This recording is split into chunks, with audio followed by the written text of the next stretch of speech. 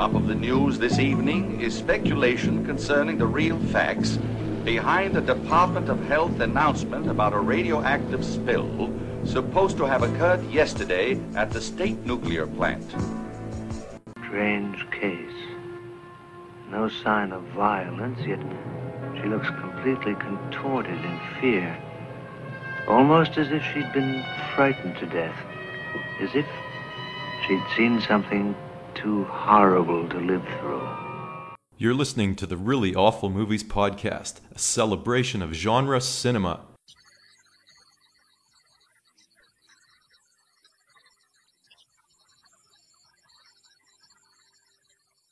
Hi, my name is Chris, and along with Jeff, we talk about movies that aren't really awful at all. Horror, action, kung fu, musicals, post-apocalyptic, women in prison films, and much, much more. From our downtown Toronto headquarters, here's episode 208, Mario Bava's anthology, Black Sabbath. Mario Bava's masterful anthology, Black Sabbath. Yeah, and a much better Italian title as well, I Tre Volti della Paura, which makes a lot more sense too, because there's 3 vignettes in this anthology. Black Sabbath. Well, what is the direct translation of that? The 3 faces of evil. Okay. I think, if I'm not mistaken, yeah. Okay. Well, go ahead. You were saying. They changed the title to something just to capitalize on Black Sunday, but it had nothing to do with really Black Sabbath. It sounds super cool. But if not for them changing the title to Black Sabbath, then the band that brought us such classics as Paranoid and War Pigs and Fairies Wear Boots and so on would be called Earth. The Wizard. Oh, I love Sabbath. It would be called Earth. That was their original name. And how they... First of all, Ozzy's a huge horror fan, right? Mm-hmm. And Earth, this would be the early incarnation of Sabbath, were playing a gig in England, in London, I believe, and across the street was a cinema playing this film. And they noticed that there were more people in line to see the movie than they were queuing up to see their gig. Curious, they went and saw the movie. They loved it. Hence, Black Sabbath. The band. We're not going to... I would be remiss before we get too deep into this movie as to ask you what your favorite Black Sabbath song is. Oh, Lord. Jeez. For me, it's Fairies Wear Boots. Oh, the drums. That is really amazing. I like the harmonica and the Wizard. I don't like the Wizard. That to me is atypical. It doesn't sound right. It doesn't sound like a Sabbath song. All right. NIB. Like that. It sounds like a saw. Like Tony Iommi. His guitar sound, it is something to behold. Yeah. Geezer Butler, like the rest of these gents, Ward, they're amazing. Mm-hmm. You don't like Fairies Wear Boots? That's amazing too. Okay. I regret that I never got a chance to see them live, and given how infrequent Ozzy tours these days, I doubt I'll ever get a chance to. Well, it makes me laugh though, because I remember in '93, a bunch of our friends, I didn't join them, went to go see Ozzy on his No More Tours tour. Well, that's a great song, he's toured many times since subsequently, and he's also toured a few more times with Sabbath. I've actually never seen Ozzy live. I've never seen Sabbath live, and you're right, I kind of regret not seeing it. No, likewise. But once again, I digress. Let's talk about this masterpiece of a film. And I'm just going to go back and mention to you that when I got into horror, and you guys, I've mentioned this over and over again, I got into horror later on than most. I got right down and dirty and started doing my research. And those 3 names, Lucio Fulci, Dario Argento, and Mario Bava, were the ones that I kept coming across. And I wasted no time. And at the time I was living in the suburbs, I wasted no time in heading downtown and renting these movies. And this movie, and Black Sunday as well, and a lot of other films, they just floored me. I mean, this man, Mario Bava, is a maestro with the camera, with his colors, with the composition, with the lighting. Forget about the fact that you have 3 extremely strong horror stories, but this is just a gorgeous film. You can pause this movie at any frame, and it looks like a painting.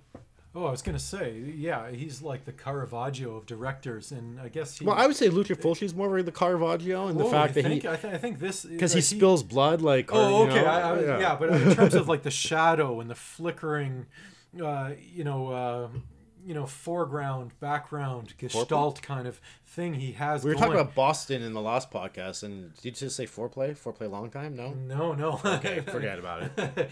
Foreground, background, like his stuff is always so beautiful. And the Planet of the Vampires, like these gorgeous, primary colors, beautiful purples and blues and pinks. Everything just comes to the foreground, and much like Black Sabbath was way ahead of its time in an era of like hippie music and jam bands, and Black Sabbath came and blew that all away with just sinister dark riffs. Like Mario Bava came around at a time and just took a gothic horror and just imbued it with so much beauty and pathos and just I don't even know. Well, it's interesting because I even like revisiting this movie. Okay, so let's just get out of the way right now. I have this on Blu-ray, so I watched the Italian version. Yeah, and so yin to your yang, I watched the English version because I didn't have access to that. So I guess AIP version? Yeah. Was it? Yeah. So the ordering is going to be different for the 3 installments of the anthology, but right. The Italian one has a proper crescendo ending on the best episode, the best segment of the 3, although they're all strong. They're all strong. Whereas the English one reversed that and sort of took a little dip in the middle to get a little weaker and then finished strong again. So, but what's interesting too is that when we settled on before we talk about that, you were talking about this film being ahead of its time. Just before we started recording, I asked you, I said, what year was this film made? And you said 63, 64. I'm like, no, it had to have been late 60s because it just didn't seem like 63 was the year Psycho came out, and things were just sort of still very genteel. And this movie, despite it's not a go for the gusto gore fest, but it's pretty there out there in terms of what was they were showing at the time. And the ultimate chapter in my version, the Sound of Water. I was gonna say The Shape of Water. That's the Del Toro film. That's kind of mediocre, but anyway, is horrific. Oh god, that face haunts me to this day. But well, do you want to start with the drop of water, or like in what order do we want to discuss our Black Sabbath Molto Mario podcast? Well, before we get into that, what I was also going to say is that when we did settle on this movie, and you mentioned via text that this would be the first film that we've discussed on the show with Boris Karloff, and I was absolutely aghast at such an oversight because, as you know, your love of Bride of Frankenstein and Frankenstein. Yeah. I'm a Karloff fanatic. I love the man, and the fact that we have yet to talk about a Boris Karloff film. I mean, forget about Frankenstein, but I mean any of the AIP films he did. Fuck, we could even talk about Targets, the last film he did, directed by Peter Bogdanovich. That's an incredible movie. But we got this one, and that's fine. I mean, this is an anthology with a bit of it's not really a wraparound. No. It's just sort of like Karloff almost being our genial host, introducing us. Now, I know in the American version, there was more Karloff, I think, interspersed in between the segments. Yeah. Whereas in the Italian, it's just Karloff at the beginning, Karloff at the end, and of course, Karloff in one of the segments. Is it the Wurdelak or the Verdelak? How are we pronouncing it? Well, I'm going to give it the hard like Volkswagen V and call it the Verdelak. So in terms of discussing the segments, I think we should go as purists and do the Italian version. Okay. So it starts off with the telephone. Yes, and this is basically. This is weird. I didn't really realize at the time, but I read subsequently that this was a Lady of the Evening. It's not really, it's sort of ambiguous. It might have been, maybe to audiences at the time, more obvious. In the American version, they excised references to her being a Lady of the Evening, as well as references to any sort of lesbianism. Whereas in the Italian version, it's much more overt. So it depends on what version you watch. There's still a hint of homoeroticism there, and so this is Michelle Mercier, who was in like Shoot the Piano Player or some Truffaut movie. Like she's gorgeous. She strips down to her corset, and I'm like, whoa, this is just so great. She goes back to her, I guess, modest living accommodations. You say modest, but it was very well appointed. Yeah, I mean, it was a below ground well flat, furnished, like your place, and. I'm looking at it as a fucking mess right now, and clutter all over the place, and dust falls. Exactly. But hey, whatever, And she starts getting these menacing phone calls, and this is Rosie. And she gets these calls saying like, oh, I like, he doesn't say he likes what she's wearing, but why are you wearing this? I think she's wearing a towel or some sort of thing, and he goes, your beautiful body, and this kind of thing. And the camera pans down to expose her milky white thighs. Michelle Mercier, Chris. My God, she's gorgeous. Yeah, Simmer down, man. This is, you're in my house right now. Yeah, I don't know. Exactly. But this was just...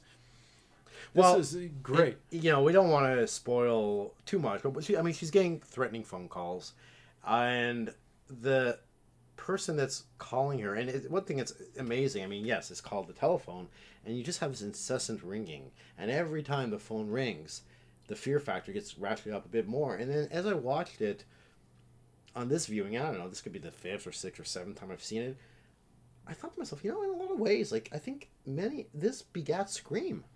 Like the whole opening thing with Drew Barrymore. Well, what's your favorite horror film? But just the fact that the killer is watching you as they're speaking to you and so on.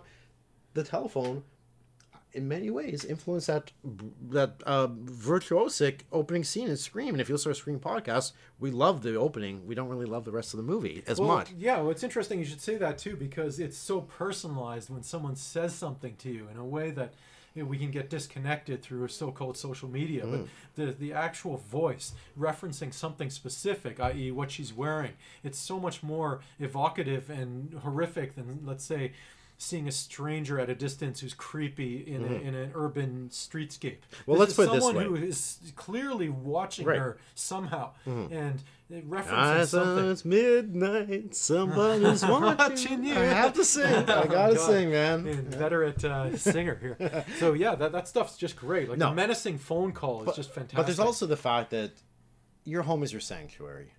When you come home after a day of work, you shut out the world. You lock the door, and that is your time to rest, relax, and be safe and be private. And when you're receiving these phone calls that are threatening, that are menacing, and you know that whoever is making these calls can see you. You don't know where they are, but they can see you. That's pretty fucking scary. For sure. Now, what's interesting about this segment is that in many ways it's credited as being one of the very first filmed giallos, because this is a bit of a giallo. Yeah, I guess without the the kind of hallmarks that later became associated with it, but it's got that for sure. It's someone getting stalked, a kind of voyeuristic element to it as well. Murder mystery, who done it, who's making these phone calls, etc., etc. Yeah. Yeah, well, and then I guess like how much of this should we really reveal? Not much. Yeah, okay. I don't want to spoil. I guess we can say that she's traumatized enough that she calls a friend of hers, and I guess maybe we'll leave it at that. And because it would really spoil backstory. Yeah, there's something between the two and between. Well, we mentioned lesbianism and how that was excised from the American version, so it's a female friend, but there could have been some benefits involved. I don't know. Indeed. And or as Monty Burns would say, a beneficial friendship. I've just embarked on a beneficial friendship. Oh, that's wonderful. So yeah, and pundits online have dismissed. Fuck pundits online. You always bring up the pundits online. Well, they've dismissed this as the least of the three segments, and upon a second viewing, I thought it had a lot more to commend it than people give it credit for. So. Yes, it is the lesser of the three. It's still like a bona fide, maybe a B+ in its own right.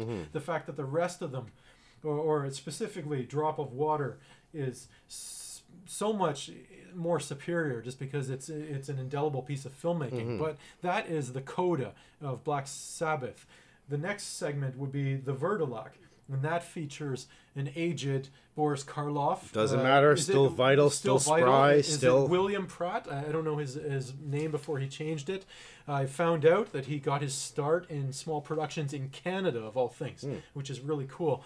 So he is the patriarch of some family in probably Eastern Europe somewhere. I think Ukraine. Gorka. And it's almost like Kavorka from Seinfeld. This is somewhat of a rendition of a vampire. It's not a straight ahead vampire story, but it's got vampiric elements, right? And very, very entertaining, very successful, extremely well shot. Oh yeah, beautiful. Some of those close-ups of Boris Karloff with that primary color lighting, indelible, indelible stuff. And stunning. Almost a trademark of Bava, the dry ice, the kind of the shadows and fog. Shadows at Shadows night, and fog, just yep. shadows and fog, and this is based on not the the most famous member of the Tolstoy family, Leo. This is a distant relation, Alexei Tolstoy's short story. Not Herbert Tolstoy. Herbert Tolstoy. Okay, now you're pulling my leg. I am pulling my leg just a wee bit. Damien Tolstoy. Yeah, Bubba Tolstoy. Yeah, and, so yeah, it's just a guy who finds a dagger, and this is just great. A nobleman, 18th century nobleman, riding along. Count Vladimir de Orfei. Yeah, and he finds a body by the river, and it was on horseback. Why do you keep doing this to me, Chris? You keep queuing me up to sing. Oh, you're gonna sing "The River" by Springsteen? No, I was gonna do a little Neil Young. Oh, okay. Down by the river, I found my body. Yeah, I found a body with a dagger in its back. Jeez. Did I throw you off a wee bit? Are you gonna spring Springsteen on me now too? No, but I'm going to New York at the end of this month to see Springsteen on Broadway, and oh my God, it's amazing. Chomping at the bit. But anyway, forget about it. Yeah, so he finds this dagger, he takes it with him, and then finds this homestead, and he's not exactly given a welcome in there. He's sort of wandering around, and then the son of Gorka happens upon him and says, hey, that dagger belongs to my father. And these two have this meeting, and we get a little bit of a backstory about what's going on in the village. Yeah. Yep. Not to be confused with the terrible M. Night Shyamalan movie of the same name. There is a Turkish bandit, apparently, who is a cutthroat and a brigand who's killing people in this village. But that's neither here nor there. It's sort of all about the family. Well, so we have this family, and yes, you said they didn't give him a warm welcome. They also don't seem like they're the most at ease people in the world, and there's reason for that, because the patriarch of the family, Gorka, has gone away, and he has a very specific mission in mind. And he said that if he is not to return by the stroke of midnight on that very same night, don't let him in. And there's a reason for that, because he's actually going out vampire hunting. Yeah. And if he doesn't return by the stroke of midnight, chances are he's a vampire. Well, he does return just after the stroke of midnight. Yes. Maybe a minute or two. And they let him in. And, we're going to tease a little bit of that here, too, because to disclose more would probably do it a disservice, too. Suffice it to say, there's lots of stuff a-brewing in this village. There's... Well, we can't really say the village, because in a lot of ways this is very much like it's more of a barn. Well, no, it's a chamber piece in a sense. Yeah. Like, as we're just, there's not a whole heck of a... Am I mistaken? Did the Count go to an inn before he went to the house, or am I thinking of another movie altogether? I don't believe he did. I'm not sure. No, I don't think so. It's really just the denizens of the people in this Eastern European homestead. It's like a one-act play almost. In fact, when you really consider it, each and every segment in this movie is pretty much a one-act play. They're all more or less single sets, except for The Shape of Water. Well, yeah, and Karloff even claims, although this is not true, that one of the vignettes is based on a Chekhov, story, which it's not, but it doesn't matter. Yeah, it has this very stage-like quality, and for a film, but that's filmed, wonderfully referenced. Executed. No, I was gonna say it was wonderfully and very cheekily referenced in the code of the movie, which some might say undermines the horror that came. But it's just a little bit of fun, especially in the early 60s, after what they just witnessed, especially if it concluded with The Shape of Water. They needed a little bit of levity to get back out in the world and go, okay, I'm... And for a film that's supposed to be set in Eastern Europe, and this was filmed in Italy. Not a film. Yeah, but you never get the sense that you're not transported to some completely otherworldly place. I was never taken out of it going, oh yeah, that's Italy. I was in another world. But just like Planet of the Vampires. That's the thing about Bava. I mean, in many ways, he was a soundstage director, right? Most of his lauded films, if not all his most lauded films, were filmed on sound stages. They were not filmed on location. They did not have naturalistic outdoor locations and so on. But it's a credit to Bava as a composer of images and composition that even though it's patently a soundstage, same with Planet of the Vampires, it doesn't can't tell. It doesn't take you out. Even if you can tell, he's such a maestro in every facet of filmmaking that you are invested in the story. You are in it. Yes, maybe in Planet of the Vampires, when they're exploring Mars, you can tell that this is a soundstage. It doesn't matter because you're looking at these incredible images. You're looking at these incredible palettes of color. This great characters, great story. You're invested. So with the Vertilac, we have this vampire tale. I guess the question is Karloff, has he turned or hasn't he? Should we trust him? Should we not? And we'll leave it at that. We're not going to spoil it too much more. Yeah, and then to close, at least the Italian version, this, I think, just indelible, incredible 15 to 20 minutes of sheer, just virtuosic horror. Yeah. I mean, and horror means many things to many people, but this was like just a master class in how to engage all the senses. There's touch, there's sight, there's sound. Okay, maybe not taste, but it doesn't matter. unless How you're could that be licking your TV screen or something. Exactly. I don't know. But this is the story. This is The Drop of Water, a story of a nurse who's called to help prepare a body for burial, and this is the body of an elderly deceased, and she goes in there to this stately mansion, and she sees that the deceased has this valuable jewelry. And But forget about that. Just when she sees the deceased, I mean that. And again, it doesn't look naturalistic. It looks like a porcelain face, right? it has a little bit of Linda Blair. Am I wrong? Like it has a little little bit bit of Exorcist to it. But it's horrific. It's terrifying. That look on that face. Yeah. There are certain images in horror that are indelible, that will haunt you for the rest of your life. You know, I can't really think so much right now. Okay, but I mean, one that springs to mind is maybe The maggots in Fulci. I was gonna say Leatherface hoisting the chainsaw above his head at the end of Texas. But that image of that woman and that face and that expression, with that alabaster skin, that white hair, that look of pure, that death mask on her. It was Well, Nurse Helen does close her eyes because that is like a really, I mean, horrific, suspenseful scene, and she's going about her business trying to, prepare his her body for burial. And yeah. you mentioned the piece of jewelry, which obviously she won't need in the afterlife if there is such a thing. And Yeah. so she decides to take it. To her peril, because this is the thing that I guess she's plagued from beyond. I'm going to quote two of our favorites there: The Beyond, which has the wonderful Fulci film with the medium, and this one, the spirit of the deceased is plaguing this nurse, and this is just horrific because she puts on the ring, and. But there's something in this movie there's so many amazing elements in this particular segment. The use of the fly is really unnerving and really amazing because flies represent so much, right? Yeah. They represent filth, they represent decay, they represent, to a lot of people, repulsion, because a lot of people are repulsed by flies.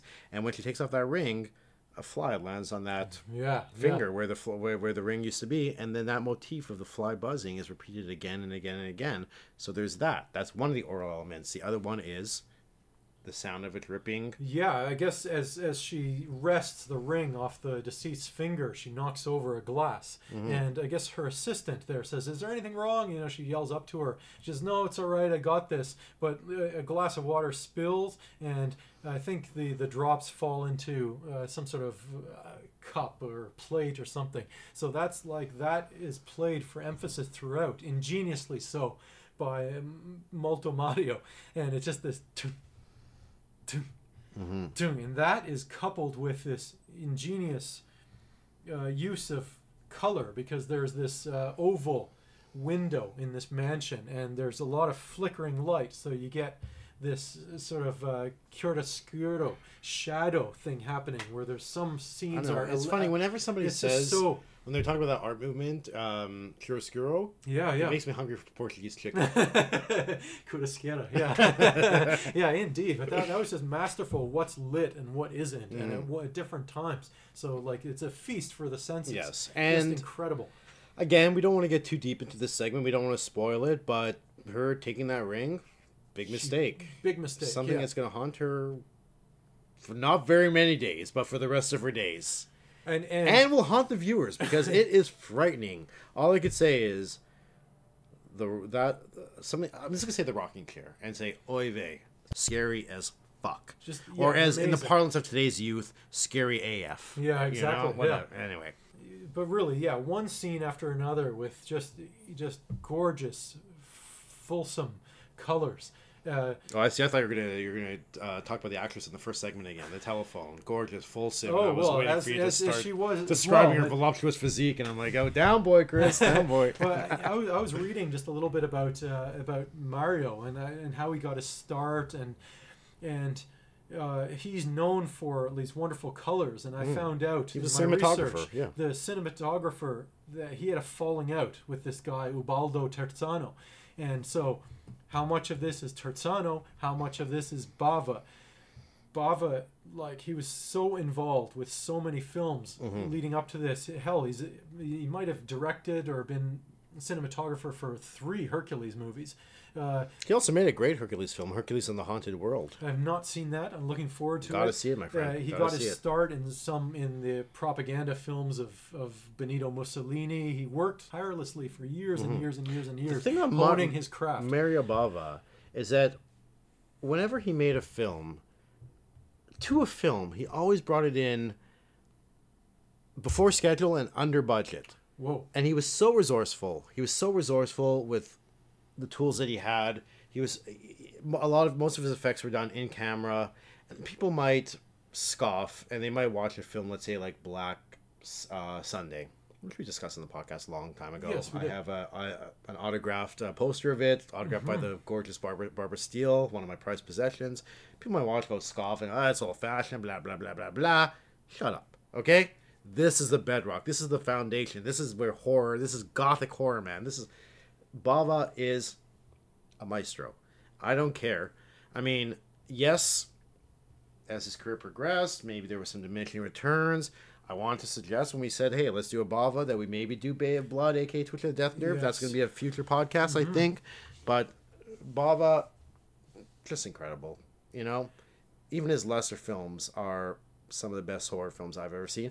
And he didn't just work primarily in the horror genre. He did the Hercules film. He did a wonderful spy caper, a.k.a. Fumetti adaptation, being the Italian comic book called Danger Diabolique, which was lambasted on Mystery Science Theater 3000. That's one of the reasons why I kind of loathe that show now, because how dare they lambaste a Bava film. He did ribald sex comedies, what have you. But, I mean, primarily known for the horror genre. But getting back to Black Sabbath, I was about to sing a Sabbath song, but I'm not going to do it. I think I've destroyed our listeners' eardrums a little too much in the last couple episodes. So I think we're both in agreement that our favorite segment is the sound of water. Is the drop of water. The drop of water, sorry. Yeah. I was going to say the shape of water. So what did is that what you learned? Just about Bava and his career and his beginnings, or is there anything else that you learned from this one?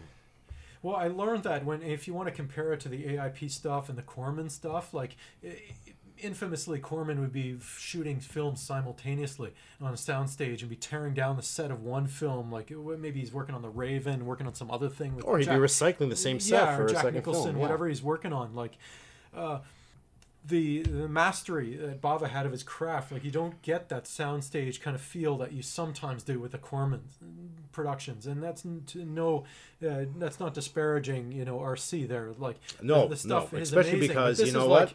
Hey, you got a soundstage there, but you got Vincent Price playing, let's say, Usher or what have you, exactly. Or the Prospero, whatever character was it? Was it the Master of Death where you play Prospero? I don't know. Whatever. It doesn't matter. It was the actors. The Raven, Peter Lorre, Vincent Price, Boris Karloff. What a trio. Yeah, well, what I've learned is that it's interesting that I used to be obsessed with the Universal stuff, but unlike you, like you went out and watched all of these. I read about them, and so I for some reason knew who, like, Basil Rathbone was, but I didn't watch any of those movies. So I was like obsessed with Lon Chaney and Lon Chaney Jr. And I was like, As you should be, because they're yeah, incredible. possibly. Yeah. But I was like, the whatever, all these like the Three Stooges meets whoever, and all these, like, it doesn't matter. Like from the 30s to let's say mid 40s, I was reading about all these monster movies, but I had not seen any of them. So it was really weird to see Boris Karloff in this state now, and I'm thinking about all the stuff I missed out on just because of the different paths we took coming to horror. I took the road less, you took the road less traveled, and I took the beaten path of all this just sequel garbage. Name me two other actors right now that played Frankenstein in Universal Productions. Besides Boris Karloff. Christopher Lee? No, that was Hammer. In Universal. Yep. Karloff played Frankenstein in 3 films. Frankenstein, Bride, and Son of. After that, you had Bela Lugosi. He actually played Frankenstein in a film or 2. And then you have, this name is so wonderful, Glenn Strange. Uh-huh. And I believe that was Glenn Strange and Abbott and Costello meet Frankenstein, or was it the Wolfman? I don't know. I'm starting to... The wine's going to my head just a wee bit. My memory's getting a little faulty, but yeah. Yeah. Well, it's just amazing it took us this long to get to Karloff, and so that's definitely one thing I learned. What did you learn? Well, so this goes back again to things that are formative for me, and despite the fact that my stomach couldn't really tolerate watching a horror film until I was in my late teens, early 20s, I really enjoyed in my early teens Edgar Allan Poe, and this ties into Roger Corman because he's famous for all his Poe adaptations. Because I remember in grade 10, so I guess it would have been 15, I had an English teacher and she read to us. She actually recited The Telltale Heart. Oh, beautiful. And that's one of my absolute favorite Poe stories. Murders of the Rue Morgue I love. But yeah, that's... And when we talk about our favorite segment, which yet again is the drop of water, it's in many ways it's reminiscent of The Telltale Heart, because there's a certain sound, a motif that just repeats itself, that lends itself to guilt. And after a while, that sound becomes maddening, and you can't take it anymore. So I really enjoyed that parallel to what I consider The Telltale Heart. So that's what I learned. Yeah, beautiful. Star rating. Can I give this anything less than 5 stars? Oh wow, okay. Honestly, I'm going to give it 4, but I was going to divvy it up according to installment, but that's probably unfair. As an overall 4 and a quarter. Oh, and I want to say one more thing. Another thing that I wasn't able to in my early to late teens. I had a fascination for horror, but I couldn't watch the movies. So I satiated that fascination with a couple of things: Poe stories and EC comics. Tales from the Crypt, Vault of Horror, etc. I love those EC comics. And in many ways, each one of these segments would have made just a wonderful EC comic tale. And let's say Tales from the Crypt or Vault of Horror, what have you.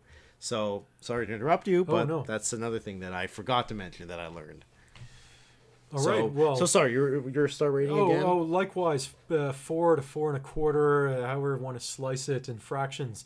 Beautiful stuff. And for all the naysayers, the telephone is wonderful. I'm not going to sing the telephone with Gaga and Beyonce, the collabo there. A great video, like a kind of a throwback to 70s Grindhouse. Well, it was great song. It was actually an homage to Kill Bill, which has been a little controversial as of late. Oh my God, yeah. Every week is another controversy, It's always something. Yeah. I saw Uma Thurman in the news today, and I just sort of I can't. No more controversies. I'm just gonna pass that over. We'll just stick to Uma, Oprah. Yeah, Oprah, exactly. Yeah. There'll be no controversies on our, or maybe there will be. Maybe you'll find our podcast controversial. Check them out. We have new episodes every Friday, and follow us on Twitter, awful_movies, and we'll talk to you soon. Take care.